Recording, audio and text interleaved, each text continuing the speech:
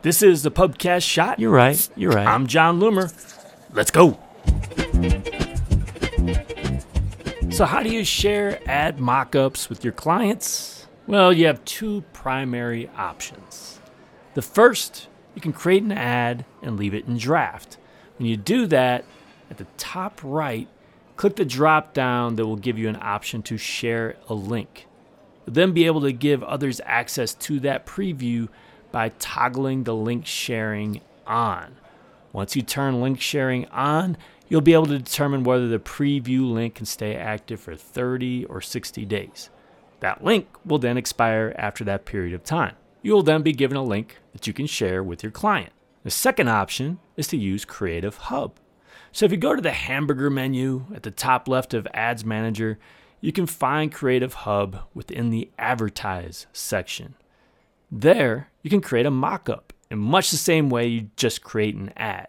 When you're done, you can share that mockup with your client.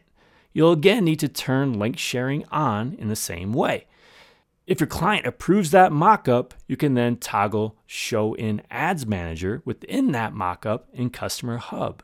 Then, when you create an ad in Ads Manager, you'll have the option within Ad Setup to create an ad, use existing posts, or use Creative Hub Mockup. If you use your Creative Hub Mockup, you can then import it into your ad.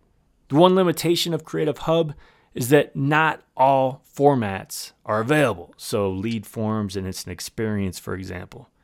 That said, the primary limitation of sharing ad drafts is that you'll need to keep it in draft. This can get really complicated when you publish other ads. You'll just need to make sure to keep that ad in draft. You got a couple options. Hope that helps. Do you have a question that you want answered in a PUBCAST shot? Go to pubcast.johnloomer.com and you'll see a button on the right-hand side to send an audio question. That question could appear on my PUBCAST. Thanks for joining me. Until next time, do awesome things. I'm out.